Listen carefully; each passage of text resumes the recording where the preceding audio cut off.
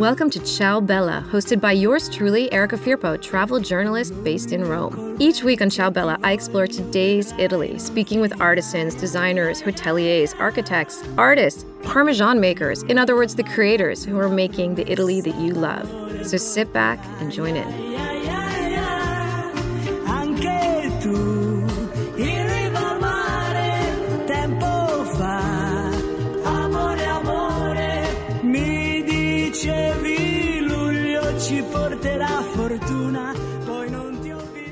Hi everyone, welcome back. Today I am sitting in a little suburban area outside of Torino. It's called Chieri, in a historic home and in a beautiful kitchen. But it doesn't matter where I'm sitting. I'm talking cafe, with Carolina Vergnano, who comes from a historic cafe family from Torino, or the area of Torino. Hi, Carolina. Hi everyone. Hi, I'm so happy to be sitting with you because we just spent the past, I think, like 5 hours talking about her family's history, about the process of coffee making, and something I take for granted is I buy my cafe. I think I make the best cafe at home. I think I buy the best cafe, but I realize I don't know the story behind it. I don't know where it comes from, and today I really learned with you where it comes from. So I thought we could just start a little bit by talking about your family's history. So I know, just to give everybody an idea, we're sitting in her family's home from 1882. Correct. Her great-grandfather, Domenico, started this company. You want to tell me a little bit about how he started? Yeah, he founded a company that it was not only coffee, but it was actually trading food, because you could not live out of coffee only at that time. So he was trading some kind of food, and he was sourcing coffee from the plantation. It was a very unique type of business, but there were not many in Italy doing that. He was sourcing the coffee and selling the coffee to the little shop in a very limited local area. But then from there, the second generation started expanding the business and going a little bit beyond the borders of Torino. And this would be Enrico? It would be Enrico, which is my grandfather. I haven't met him, unfortunately. He died quite young. He was working very hard. He had several companies beyond coffee, so it was really, it's really part of our family, so we really work a lot as a culture. And so, unfortunately, I haven't met him, but my father learned from him, and he started really understanding the coffee business, which is I think it's not just a business, it's really a passion. And for our family, it's really a matter of being passionate about this. You cannot only source coffee and sell coffee, but it's really like a kind of an art that you learn since you're little, and you try to really promote and learn, because every day we're learning something. So just going back to the history, my grandfather, he developed the business. He really had big plans, but unfortunately then the wars happened. So obviously the business was very limited at that time. So we had to kind of start again after the war. And then my father took over together with my uncle. What are their names? Carlo and Franco. Yeah, we called the Coffee Brothers. So my father, just after high school, he started learning about coffee. And then obviously it was kind of a contagious business. So his brother decided to join. He was in the textile world in another company. So he decided to join the coffee because he was really talking so well about this business and the possibility, that he said, how come I cannot join? So they moved the company from Chieri, where we are at the moment, to Santena, which is 10 kilometers away, to a location that was in the middle of nowhere. There was nothing there. What years would this be? 70s. Okay. 1970s. And at this point, from what I understand, Caffè Vergnano was still very, let's say, local. It was local, exactly. Yeah, it's typical of the coffee business. Each company has its own area where it's obviously famous and known from the people. So it's a very, we have more than 1,000 coffee roasting company in Italy. So can you imagine how many in each single area are important and well known?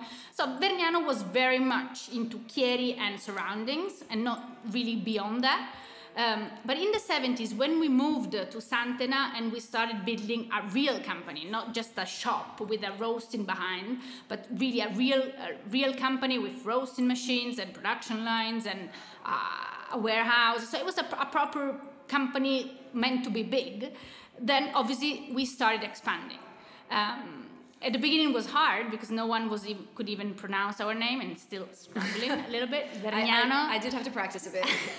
Everyone is calling us Vergnano, which is obvious, but it makes it interesting. So we like also the fact that we're not for everyone at the very beginning. So we have to really get passionate about They us. have to work for it, exactly. right? It's not immediate. So in the 70s, my dad and my uncle, they started hiring people and going to other regions of Italy, going to supermarkets. So yeah, from then, really the company grew. Every single year we had a growth, grew every year, double digits, and we're here today. So Well, you're not just here today. I mean, I know that there are Caffè Vergnano bars. I know that you guys are all over Italy. So for the American listeners, you can pop into an Italy and you can definitely try you can try an espresso. You can, aside from going to the bar and having the true Italian experience, you can also buy the different blends of coffees that you have. But I also know, just from talking to you, you also, Vergnano adapted very, very quickly also to the kind of 21st century changes, which include the capsules, because you guys produce capsule coffees for machines, Nespresso machines, right? correct. Yeah, we were the first one. But not just the first one. We don't have to be modest. They're also biodegradable. Yeah, we were the first one in launching the capsule, and at that time in 2010, when we did that, no one was doing so. So it was very brave, because we didn't know the reaction of Nestlé on the other side, which is the biggest multinational in the world. So we're brave in terms of how the company works and the family things. We do things when we kind of we decide just to be the first one, and we move fast and maybe sometimes not thinking too much. But in that case, it was a good idea, because we were the first one. We've been leader for many years. Now everyone came in, but we're still growing in the capsule business. And then we decided to be different in another way, so towards the environment. So we decided to launch our capsule, which are compostable. So you can throw our capsule in the organic waste. And again, it was a first move advantage. So we were the only one in the Italian market to have a compostable capsule. So again, it was another brave decision, a lot of investment behind that, but we believe that we should be innovative also in the coffee market, which is a pretty traditional market. And we like that. We feel that there is a future in this world. Well, I definitely think you guys are a novelty, and I think you really are looking in an innovative sense, because not just on innovative as far as the production of coffee and the changes in the coffee world, but also I think, with this new project that we're about to talk about, because tomorrow is the Festa della Donna, International Women's Day, and for several months, Vergnano has been working on a campaign called Women in Coffee, where they specifically, this is why I'm here, because I love this, is they are highlighting, celebrating women that produce coffee. Do you want to talk a little bit about this? Yeah, there are not many women behind the coffee world, and being I would say lucky to be one of the few, I decided to really get a true involvement in this, but not just for the coffee women that are selling coffee or producing coffee, but also to all the women which are behind coffee in the plantation. Plantation is a lot about women. It involves families. It involves hand-picking the coffee. It's really a matter of a family group which works in a plantation and makes its best to produce a high-quality coffee. And I really think we should think a little bit about this and celebrate this. So it was a kind of a women supporting women. So I decided really to have this special project, which is always a small project, but very concrete, and something we should see the result of, which are the things I like normally. So we have a capsule collection of pink items, pink cups, a mocha cups, a tin, a special tin, and we're gonna have a nice product coming up. And whenever someone is buying this product, we give a percentage to this plantation in San Domingo Republic, because we want to support them buying a roasting machine.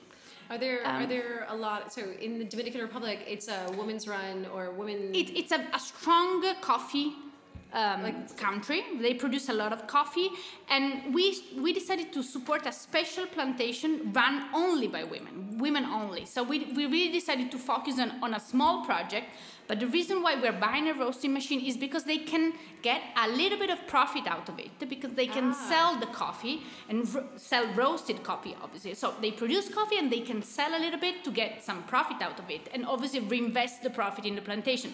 So we really feel it's a circle, a nice project to support that really supports also the quality of the people behind the plantation. Because at the end, all we do is because there is a plantation behind working with high quality coffee. So we feel that all this is really a nice macro theme to support, and I like it a lot, and I feel there is a future for this little project. This will be an ongoing project then? Absolutely. So it's a capsule collection called Women in Coffee.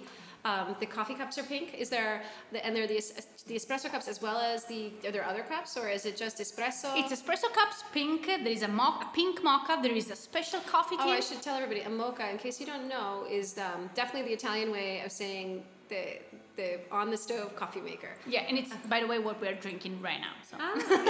Is there a special blend for Women in Coffee? We have the special thing that we created for Women in Coffee is made for the mocha. Which is a special grinding, which is medium to, it's not too fine, it's not like the espresso grinding, so it's sort of a filter grinding that allows the mocha to have this light taste, which is ideal for long coffees.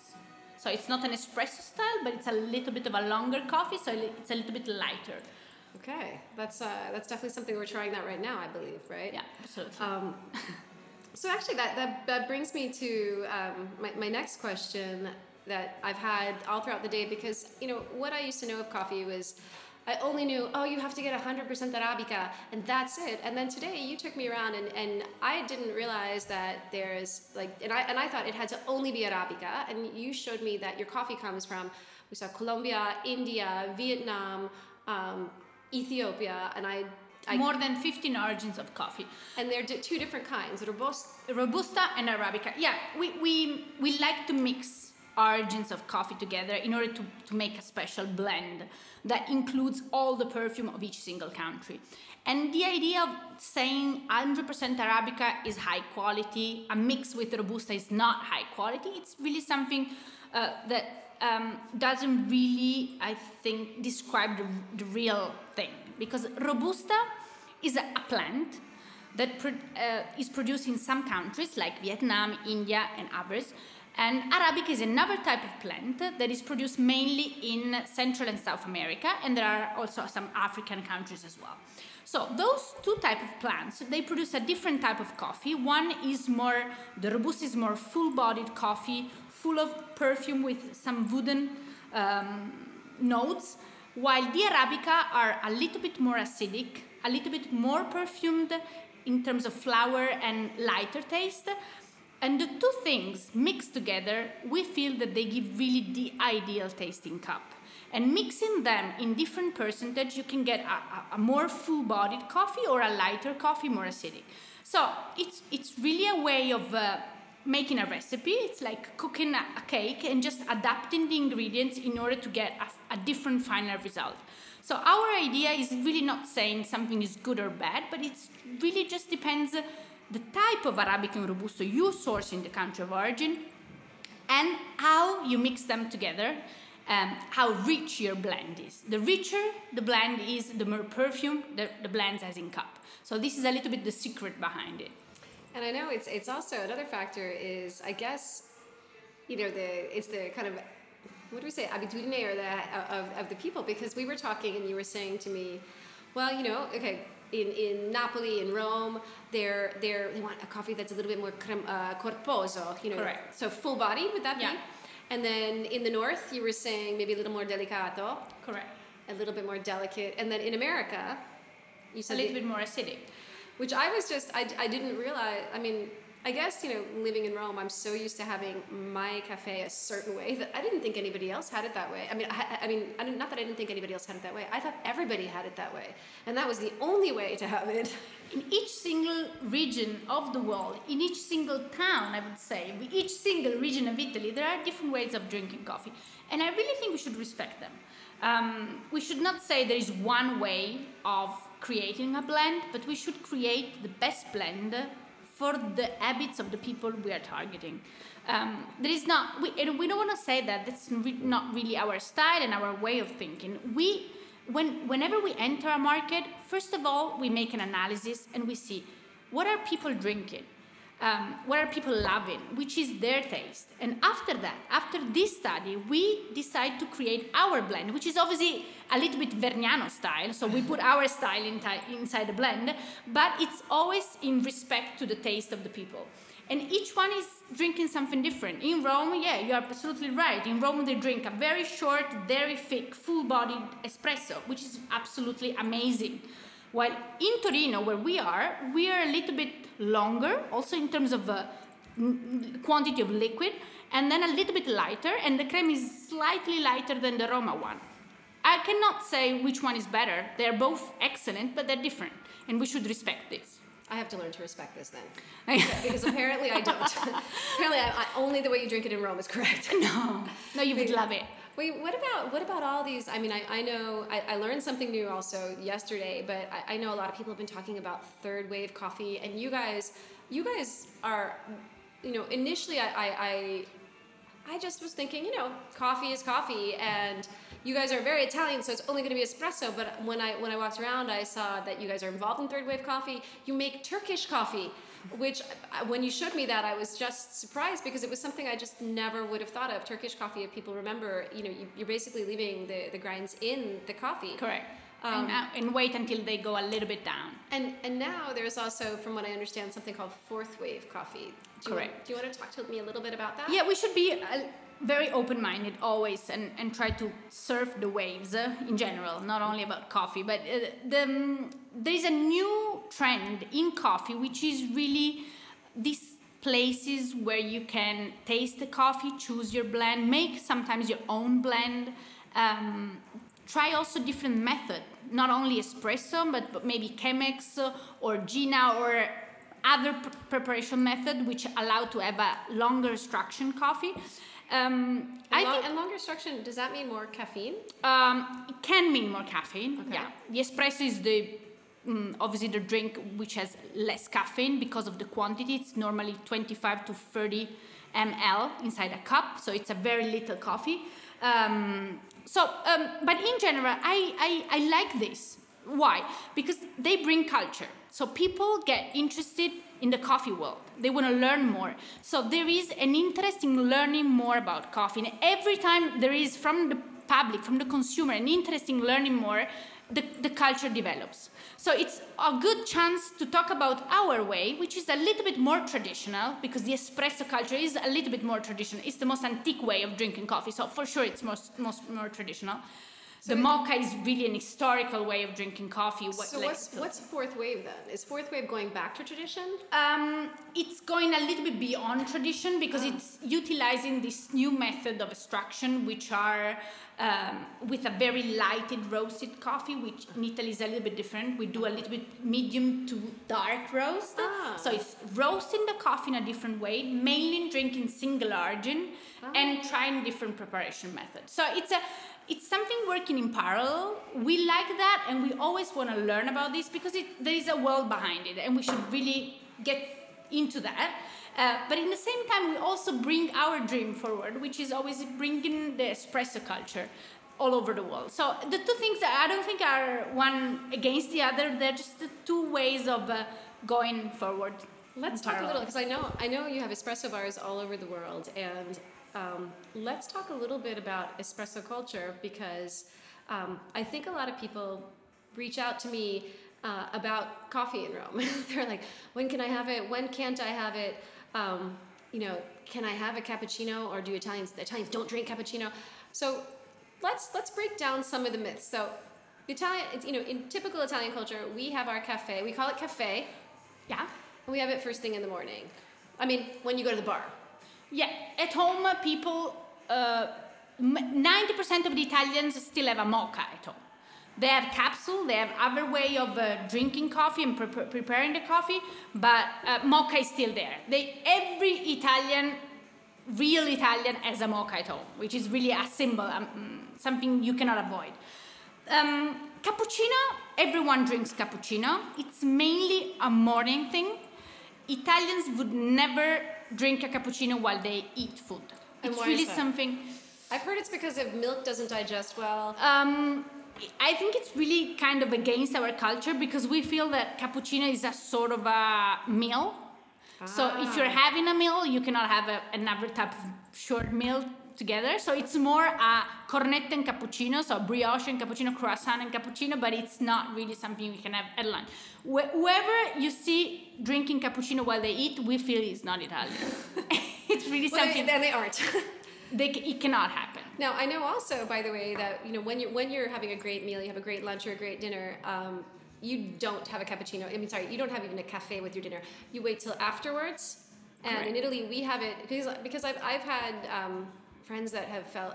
They told me they felt bad because they ordered a cafe while they were having dinner, and I said, well, it's usually done after dinner. Yeah, because you cannot really, your mouth should be clean when you drink coffee. So should you have it before or after i dolci, after the desserts? You should have after, but before the coffee, you should always drink a little bit of sparkling water, just a sip of water to clean your mouth. So we feel it so much as really something you should do alone on its own, that you cannot really be conditioned by a meal or food or meat. It's something so pure that really cannot be affected by the food. It's like a religion unto itself. Now, how do you feel about sugar in coffee? Because I told you my mom has, I think I was telling you, she has coffee all the time. She's espresso like 15 times a day, and she also has, we always joke, we're always like, un po' di espresso con tuo zucchero, because she puts a ton of sugar in it. No, there are two ways of thinking. So espresso, in order to do the tasting, like a proper professional tasting, you should try the coffee with sugar and without sugar. Not a lot of sugar, a little bit of sugar, but in order to get some taste out of the coffee, some perfume out of the coffee, you should have it also with sugar. I cannot have sugar, so I drink sugar-free because I have 12 to 14 coffees per day. So imagine adding sugar to each single coffee. I would die. Exactly. You burst. So I prefer to have it sugar-free. Yeah. What about now? One of my favorite things is when it starts to get really warm in Rome, and then I have my shakerato. I love it. Do you guys make a shakerato? We make shakerato. We make cold brew, which is the new trend. What's that? Cold brew is a drink. It's made out of coffee and water only, but it has air in it, so it gets foamy. So it's just coffee and water, but it's a sort of an extraction of coffee, cold, with the foam on it. So it's a sort of a shakerato made out of a machine. It's amazing. I don't drink alcohol in general, except for wine, which I drink a lot. But so cold brew for me is a sort of an aperitivo. Wow. I can have shakerato or cold brew as a substitute of an aperitivo. It's really an amazing, and when you have it in a nice long glass, it's really like Is this something that you only have in Piemonte? Or no, we're spreading this all over the world, and now it's getting very popular in US as well, and everywhere in the world. It's called nitro coffee, so it's really like spilling a beer, but it's really coffee and water. Oh, but do you have to use nitrous oxide or? It's the machine which creates the nitro. Wow. It's amazing. So at the bar in Piazzale Flaminio, would I be able to find it? I think so. Because Vergnano has their own bar in my hometown in Rome, and it's actually about 5 minutes from my daughter's school, so I'm going to be trying. And we have also some ape car, branded Vergnano, going around and offering the coffee in the morning. They just move, so I cannot tell you where they are. You just they have them in Rome too? Yeah. I'm gonna search them out. Maybe they have like a tracking device, and I could find them. Maybe they're amazing, super tiny little, going around and bringing coffee everywhere. Well, I'm so happy that we had a chance to well, aside from I just drank 3 coffees with you, and I'm now maybe more. I mean, you don't. I told you I can't have caffeine, so there was a moment earlier today when I was like blah blah blah blah blah blah blah, and I'm like, I always do that. I've reached my all of a sudden the caffeine has now affected me. But then you get used to it and you will not feel it anymore. So all right, so I'm just gonna start drinking more coffee. Well, it was really a pleasure speaking with you, and I cannot wait to find your little ape Vergnano. I'm going to send me a picture when you do. I'll take a picture with the guy. I'll post it on Instagram. We can also follow Caffè Vergnano on Instagram. Is that correct? Yeah, correct. Yeah. And tomorrow, I want everybody to take a look at the links at the end of this. With this podcast, I'm going to be sharing some links, and so you can see the Women in Coffee project. Everybody should follow it, and everybody should drink a pink cup of Thanks coffee. very much. Yeah. Well, thank you. Thanks. Have a great day. Great. Thanks.